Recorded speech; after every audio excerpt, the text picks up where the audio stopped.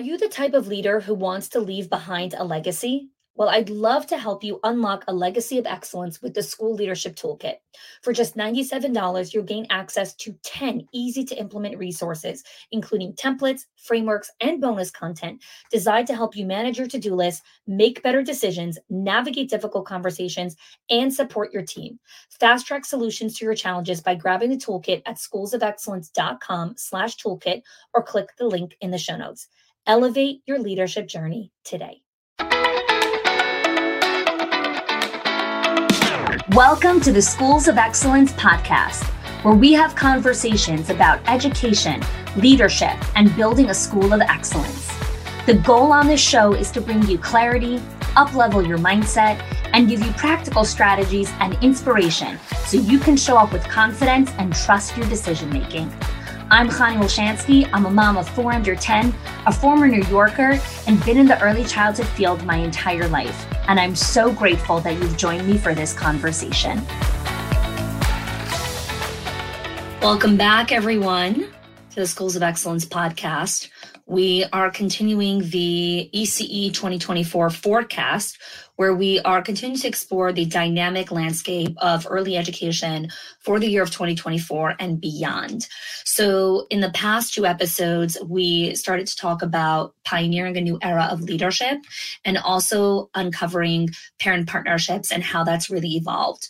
Today, we're going to be talking about child relationships, which is the third key pillar in how early childhood is going to evolve and change over the next year and really the next decade and beyond. And then the final episode will be around the financial component of how that's impacting our early childhood sector. So let's start off with creating some context to the component of why child relationships is such an integral part that we have to dive into for 2024. So the pandemic has caused so many major delays, developmental delays, especially in children ages 3 and under. And we know that birth to 5 years old are the foundational years for forever and beyond. And so the delays that have happened due to the lockdowns and due to COVID have lasting impacts. So one of the key contributing factors to language delays is reduced social interaction that a lot of the young children experience during the COVID-19 pandemic. Social interaction really plays a critical role in language development, with communication, with engaging with others. And so the limitations on social gatherings disrupted crucial developmental processes.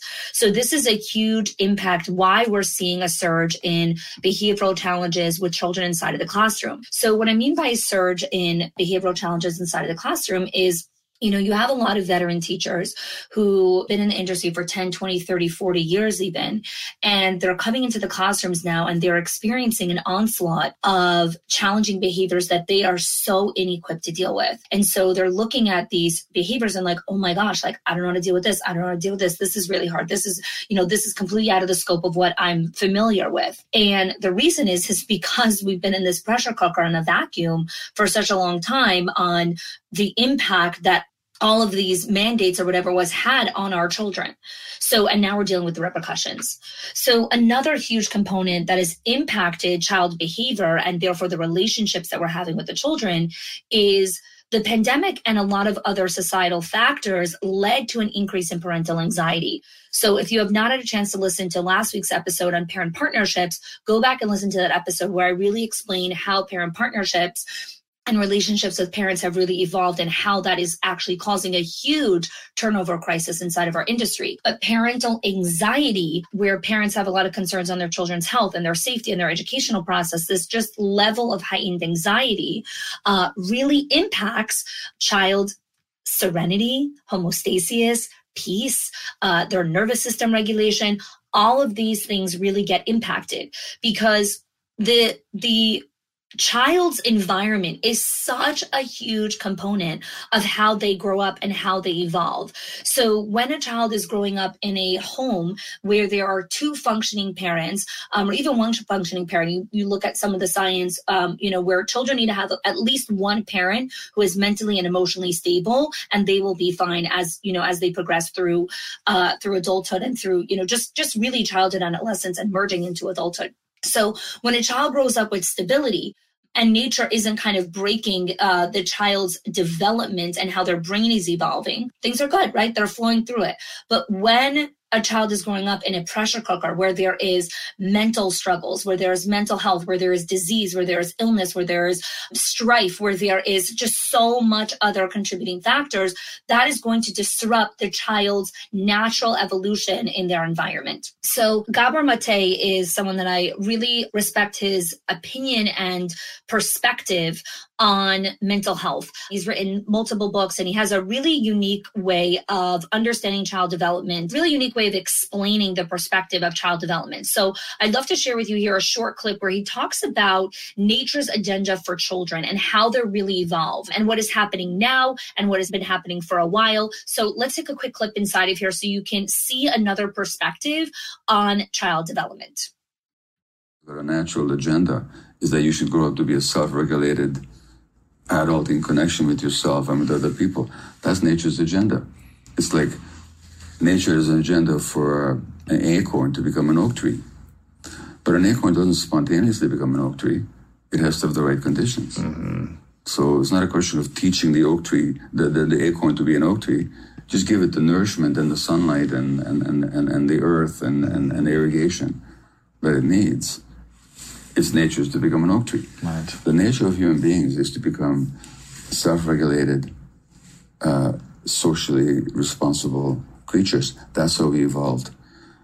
Given the right conditions, that will happen. So it's not a question of teaching all these things. Yeah, there's some teaching involved. Mostly it's the question of meeting children's needs, giving them the right conditions, and then they will develop self-regulation. Mm-hmm. They learn it because you're self-regulated, so they're watching you. You're not reactive and explosive you're not reactive, and screaming. You know, your eyes, I'm angry. Okay, I'm angry. But you're not screaming at the kid. So in the right environment, these traits spontaneously evolve or develop in a human being. So our society is always about how do we teach these skills and no skills? Well, teaching is important, but more important is the child's spontaneous growth, given the right environment. And what I'm saying about this toxic culture, we don't give our kids the right environment. So another thing that has really been impacted with child development, specifically during these last 3 years, is the cognitive development, right? So we have so many studies that are finding that cognition is lower, historically lower, because of the reduced cognitive stimulation that has happened due to the disruptions in early childhood education. So you're seeing lower language barriers, lower cognitive development. Another huge component that has really increased the really, I'm calling it an onslaught of behaviors because teachers are struggling and leaders are struggling with understanding how to address these behaviors. So some of the things that we're seeing is actually this role reversal where teachers feel that, the children are demonstrating behaviors or knowledge gap that the teachers aren't accustomed to seeing. And this dynamic is very disoriented for educators who are really accustomed to being the guiders and the instructors and the mentors and the facilitators. And so what's happening a lot is teachers are not feeling good about themselves. And so they're actually looking to the children to find validity in what they're good at, right? So they're trying to control a lot of behaviors. What I see a lot, and just to help you gain some perspective here, when we see teachers that are obsessing over tactics and constantly looking for what strategy can I use? What tactic can I use? How do I get the child to do this? How do I get the child to do this? How do I get this to happen? How do I get this to happen? Those questions are a red flag. Here's why. When a teacher's obsessing over tactics and mechanics, she is obsessively trying to control her environment. I will say that again. When someone is obsessively looking for tactics and tactics and tactics, they are obsessively trying to control and manipulate the environment so they can feel safe, as opposed to understanding that safety is an internal game, not an external game, and they need to learn how to self-soothe and self-regulate in order to feel safe inside of themselves. So I see this all the time with our clients when we have owners and directors on coaching calls, when they're asking constantly for, mechanics and tactics and, well, how do I do this and how to do this? I'm like, what are you trying to control right now? What in your environment feels so out of control that you are trying to control and manipulate right now? And you're trying to do that through a tactic. You're trying to do that through some sort of strategy. I've said this many times in the podcast. I say this, when I work with clients. We need to be better problem identifiers before we become really good problem solvers. I think early childhood educators are focusing a lot on how to solve problems as opposed to understanding how to identify what are the actual problems that we need to be solving. And I'm bringing this up here because if we want to pioneer a new era of leadership, if we want to start to see a shift in the relationships that teachers are having with their children, if we want to see a decrease in some of these behaviors, we have to be asking the right questions. And the right questions are not running to behavioral specialists and saying, how do I deal with this? Give me the tactics, give me the strategies. That is looking for a solution before you understand the problem that you're trying to solve. So many of the challenges inside of the classroom with the children can actually be reduced when a teacher knows how to regulate herself, soothe herself, calm her own nervous system, take a pause, take a breath. When they can actually do that, the environment in the classroom shifts instantly. Instantly it shifts when the teacher brings down her own cortisol level. The issue with that is that means that we have to look internally, and that's hard to do because now we have to be self-reflective. Now we actually have to be self-aware. Now we actually have to look into the mirror. Now we actually have some semblance of control, actually, because you can only control yourself. When you're constantly looking for those strategies of how to control the kids, you're looking for quick fixes, and we all know this. Quick fixes do not last. That's why they're called quick fixes. You're going to have to go fix it again tomorrow. If you're looking to build sustainability and you're looking to build legacy for the long term inside of your center and the infrastructure in your center, you need to understand what's at play here. And that is why I'm providing this perspective. I've always committed that this podcast, and whenever people come to me for consulting or for questions or book me for leadership day consults or whatever it is, I always say again and again, I am not the tactics person, ever. I never want to be the tactics person because tactics are a dime a dozen. What you need is the right questions and the right perspective so you understand what is the problem that you're actually trying to solve. When you understand the problem that you're actually trying to solve, guess what? Here's an amazing secret. You actually know the answer to it. You know the tactic that goes there. We obsess over the tactics because we don't even understand the problem that we're solving or the question that we should be asking. And the questions are hard to ask because they require internal reflection. They require internal reflection, which is by its very nature uncomfortable, and we don't want to be, uncomfortable. So let's go a layer deeper. Why should you be dedicating time, energy, resources, money towards figuring out how to enhance the teacher-child relationship? Why is this a key focus? Why am I dedicating a whole podcast and saying this is one of the 4 pillars that we need to be working on in 2024 and beyond? Well, let's understand a little bit about the child's psychology and how the child processes a teacher's fear, a teacher's blame, a teacher's attempt at manipulation and control, a teacher's lack of self-soothing and self-regulation. Children tell themselves the story that they are at fault. They shame themselves. They self-blame themselves when distressing events go unrepaired. So when a child experiences a distressing moment, a moment of stress from a primary caregiver, a parent, a grandparent, a teacher, and that event goes unrepaired, which means the teacher or the primary caregiver did not repair it, right? Didn't actually understand that they caused stress and rupture in the relationship. The child interprets that this is my fault. This is my fault. I'm at fault here. And so think of so many adults, right? Myself, so many of the clients that we work with, we internalize so much self-blame, which turns into people-pleasing, which turns into over-functioning, which turns into constantly over-giving until you actually have nothing left, right? And then it becomes a lifetime of trying to repair that and actually say, no, you are enough. No, you are good enough. No, you don't need to do anything extra.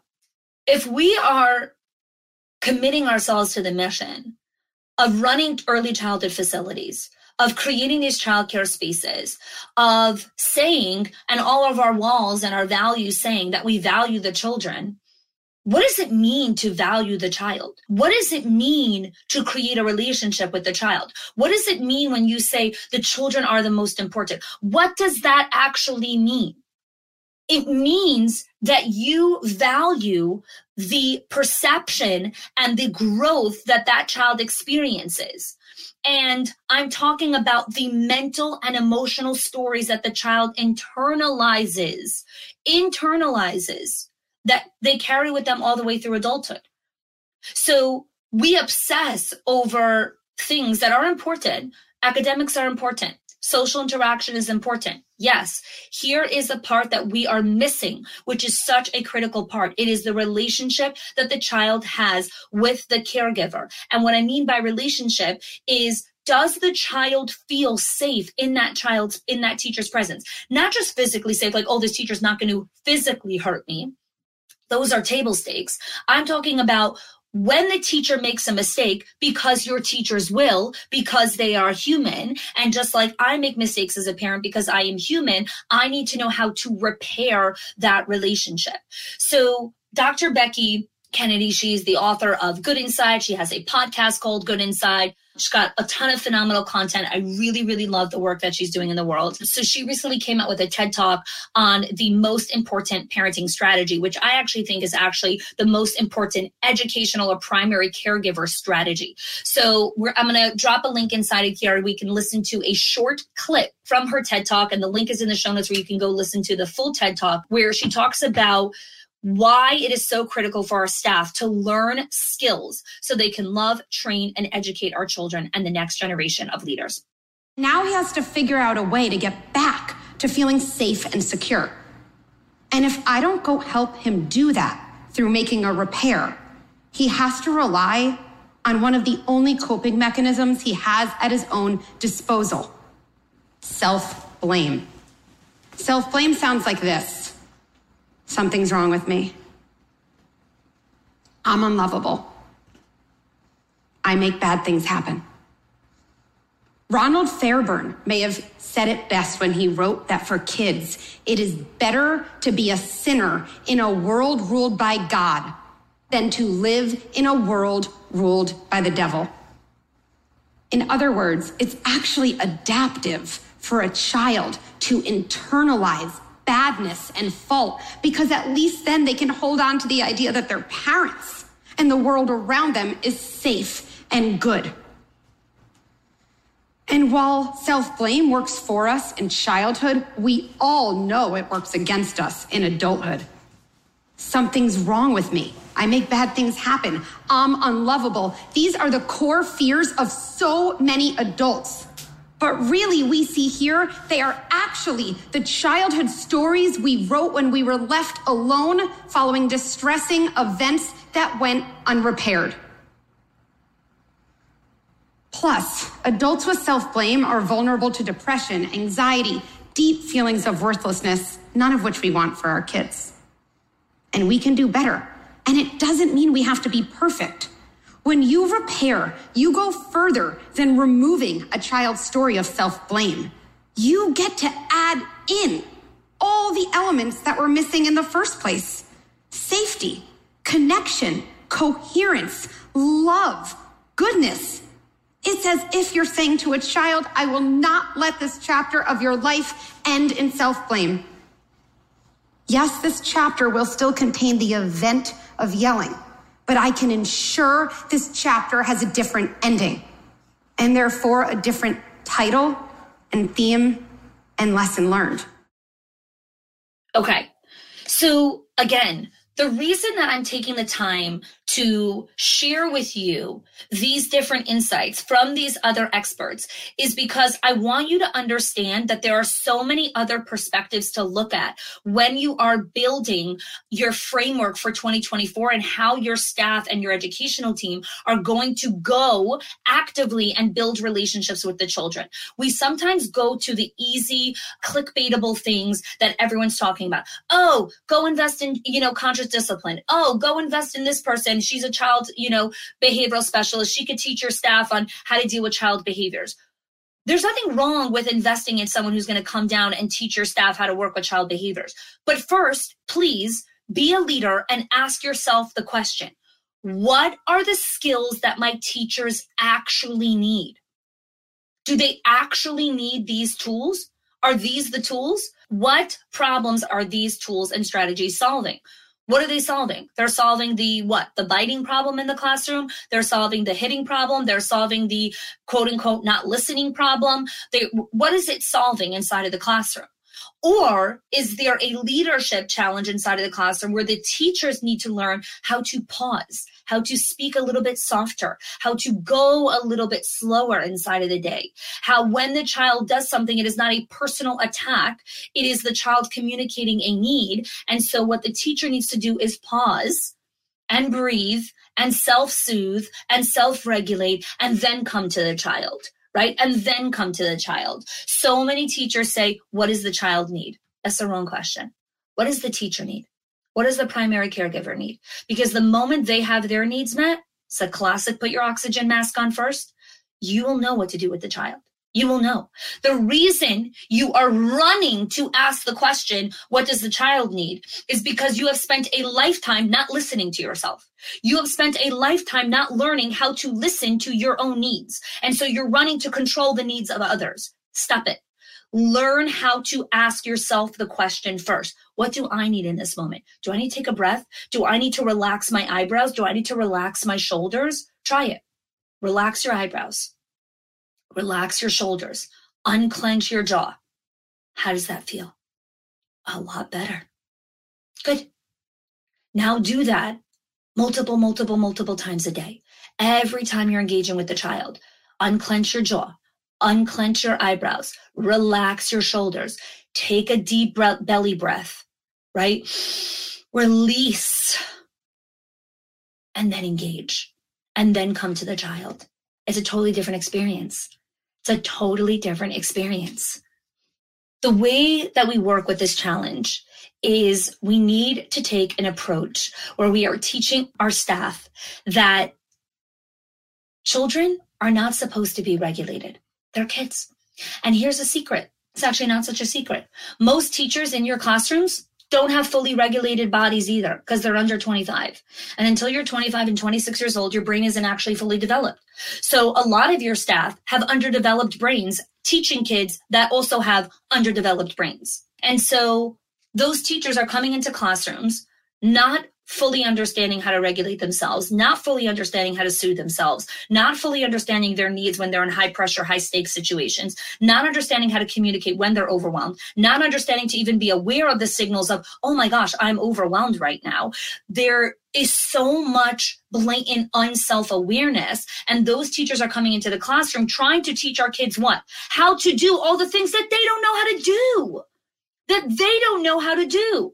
You can only give as much as you have of yourself. You can only take your kids as far as you've taken yourself. So Brene Brown talks about this all the time, if anyone's familiar with her work. And when I remember when I was a new parent, I was like, that's bullshit. I disagree with that. I could take my kids way further than I've ever taken myself. I love my kids way more than I love myself. I grew up a little bit and now I, disagree with that. I do. I have to love myself enough for me to create capacity to love my kids on such a deep and unconditional, beautiful level. I need to know how to regulate myself if I want to model self-regulation with my kids. I need to know how to self-soothe myself so I can show my children that when they are angry and frustrated and have emotions that feel bigger than themselves, they can learn how to soothe themselves. These are critical skills that we don't teach grown-ups, and then these grown-ups are going to teach our kids. They need to know how to do this. So you're listening to this podcast and you're like, 1 second, I thought this was a whole conversation on child relationships. It is. But first, you need to have a relationship with yourself. The teacher needs to educate and calm herself and himself before they go into the classroom, before they know how to do this for the children. So let's talk about some practical strategy that we can do over here, right? And I've shared a lot already where teachers need to learn how to self-soothe, how to self-regulate, how to do these things. But now let me give you some other practical components on how to perhaps make this a focal point for 2024 for you. If you're seeing a lot of behavioral challenges, if you are seeing a lot of staff struggling with navigating these challenges, one of the ways that you can go about this is getting into one-on-ones with your teaching teams and asking them questions like, what do you do when you get overwhelmed with the children in the classroom? And the teacher might be quiet. They might look at you like a deer in the headlights. They might say, oh, I don't get overwhelmed. And that's when you can give a preemptive and say, working with children can feel overwhelming at times. They have big emotions that are sometimes bigger than their bodies can handle. Working with young kids can sometimes feel a little bit chaotic at times, kind of like a little bit controlled chaos. There's a lot of voices, a lot of sensory stimuli.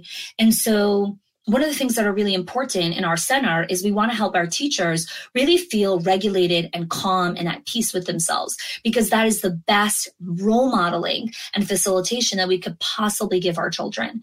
And so I want to chat with you. When you feel moments of overwhelm or emotions that feel overwhelming for your body, what are you doing until now? Is there anything specific that you've been leaning on? And she might say no.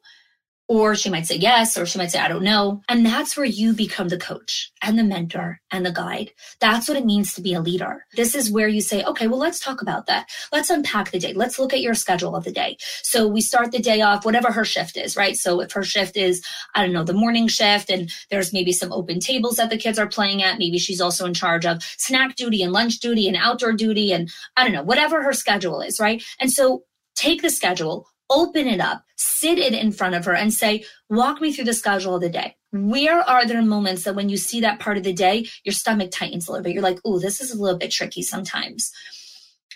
Create that safety where she can actually listen to her body. How do you create safety in that one-on-one? You speak slower.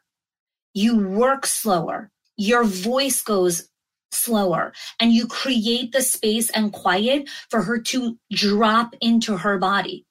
And you can literally coach her through this and say, when you look at transitioning the 18 2-year-olds from the inside to the outside, I want you to pause. I want you to close your eyes, drop into your body. And where are you feeling tightness? She will tell you, in my neck, in my stomach, in my throat. Where are you feeling tightness? Okay, where is the tightness coming from? What feels like anxiety inducing or overwhelming or just like plain stressful, or you feel out of control? Walk me through those moments. This is how to be a leader. This is how to facilitate coaching conversations and an up-leveling of their consciousness to actually be aware of what is happening inside of their classrooms, right? So that's one very foundational thing that you can do, which is have these conversations and guide your staff through them. So this is one of my specialties. This is what I do all the time when I work with clients on coaching calls and one-on-one calls. When I go in and do leadership days with schools, we do a lot of role playing in these facilitations. So if you're interested in diving more into this, please click the link in the show notes. We have links to, apply for a leadership day, apply for, join us in our owners group, our directors in our circle, so you can learn how to do this. These are really important leadership skills. Okay. So that's a one-on-one. Here's something else that you can do, which will give you insight into where are the pressure points inside of the classrooms when it comes to child-teacher relationships. So one of the frameworks that we have inside of our directors inner circle is the 6 performance keys. And the 6 performance keys are the 6 key areas that teachers need to work on and excel in to be a teacher of excellence. One of those things is child relationships. And so going in and learning how to observe a teacher and child relationship. So you're not going in, many times owners or directors go in and they see what their brain is trained to see. So for example, some people, when they come into a room, the first thing that they notice is the clutter. Some people, when they walk into a room, the first thing that they notice, my husband's like this, he notices any angles that are not aligned. So if a picture is crooked, or if there's new construction and that's like falling apart, or if the, couch is not symmetrical with the carpet, like that's the first thing that he notices. He's artistic. He has this design, like I don't notice any of that. So what is the first thing that you notice when you come into a classroom, when you come into a building? Well, depending on your role in the company, depending on your kind of perspective and the way your brain is wired, that's what your focal point is going to be. That's what you're going to see. So when you go in to observe a classroom, you have to train your brain to look for what it wants to see. So if you're going into the classroom to observe teacher-child relationships, you actually have to tell yourself, I am not here to look at the clutter. I am not here to look at how many paintbrushes are in the sink that aren't cleaned. I am not here to look and see if they need a restock of diapers or paper towel. I am here to see the interaction and the subtle nuances of facial expression, tone, and body language that the teacher is modeling to the children in the classroom. And we have a whole framework inside of our directors inner circle, how to look at that, how to observe that, all the points associated with that. When you do that, then you pull the teacher in and you're able to actually say, here are some of the things that I noticed, right? Here are all the beautiful moments of connection that I noticed that you created with the children. Here are some of the moments where there was moments of disconnection that was created. And here is where there was opportunity to repair. So just like Dr. Becky was talking about a couple minutes ago that I shared in the episode, repair is a critical component of child relationships that you want to train your staff on. So staff are going to make mistakes. They are human. They're going to have heated moments. They're going to say things to the kids that are not the best things to say. They're going to do things to the kids that maybe aren't the best things to do to the kids. They are going to have interactions with their co-teacher that maybe are things that the children shouldn't have witnessed. They are human. To tell yourself a lie that these things don't happen in your center is literally burying your head in the sand. Stop it. Like, just stop it. These things happen. They happen inside of every classroom and every household. The most loving, intentional, amazing parents make mistakes. They make mistakes because it is part of the human experience. They make mistakes. We say things we regret. We do things that we regret because we get caught up in those moments.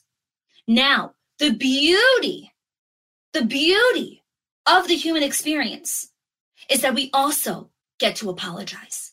We also get to repair. We also get to come back in a moment of disconnection and come back and create reconnection and repair that moment. We get to do that. It is available to all of us. And so what happens a lot is when teachers are obsessed with being perfect and doing everything right and making sure that no one sees anything that they're doing, then when they do something that actually could be repaired, they tell themselves a story of like, it wasn't so bad. It's fine. The kid's not going to remember. We remember everything. Even if it's not cognitive remembering, your body remembers. If you need more scientific research, there is a book called The Body Keeps Score, and it always wins. And your body keeps score. We know this. We know this from in utero, when a pregnant woman is in stress, is in any kind of like stressful situation, the uterus feels it. It feels it, it experiences it, and internalizes it. So before the child is 3 years old, 75% of their brain is already formed. Before they're 3, how many of you have memories of before you were 3 years old? Rarely does anyone actually remember anything, but your body remembers. So we need to stop dismissing the hard things that we need to be doing with teacher-child relationships. And this is one of the areas that we have to go and lean into this discomfort and learn how to train ourselves on how to do this. So one-on-ones, classroom observations. Third thing to work on, help your teachers learn how to drop in and create a calm state in any place, any moment, anywhere where they are. How do you do that? You model meditation practices. You model mindfulness practices. So in the same way that you meet with your staff once a week or once a month, you do these retreats or you connect with them or whatever you do with them, whatever touch points. When you are in the space of a collective community, lead and start off the meeting with a meditation. Start off the meeting with a 5-minute relaxation, helping them learn how to do this consistently. When they're in a stressful moment with the kids, you can't do a 5-minute meditation, but here's what you can do, a 30-second pause. You absolutely can do a 30-second pause. A 30-second pause is way faster than whatever verbal vomit's going to come out of that teacher's mouth. So this is training the staff on how to do things that are very, very different, but actually a lot easier in the long term. Hard in the short term because it's uncomfortable and we don't like to do discomfort, but phenomenal in the long term. Let's wrap up here.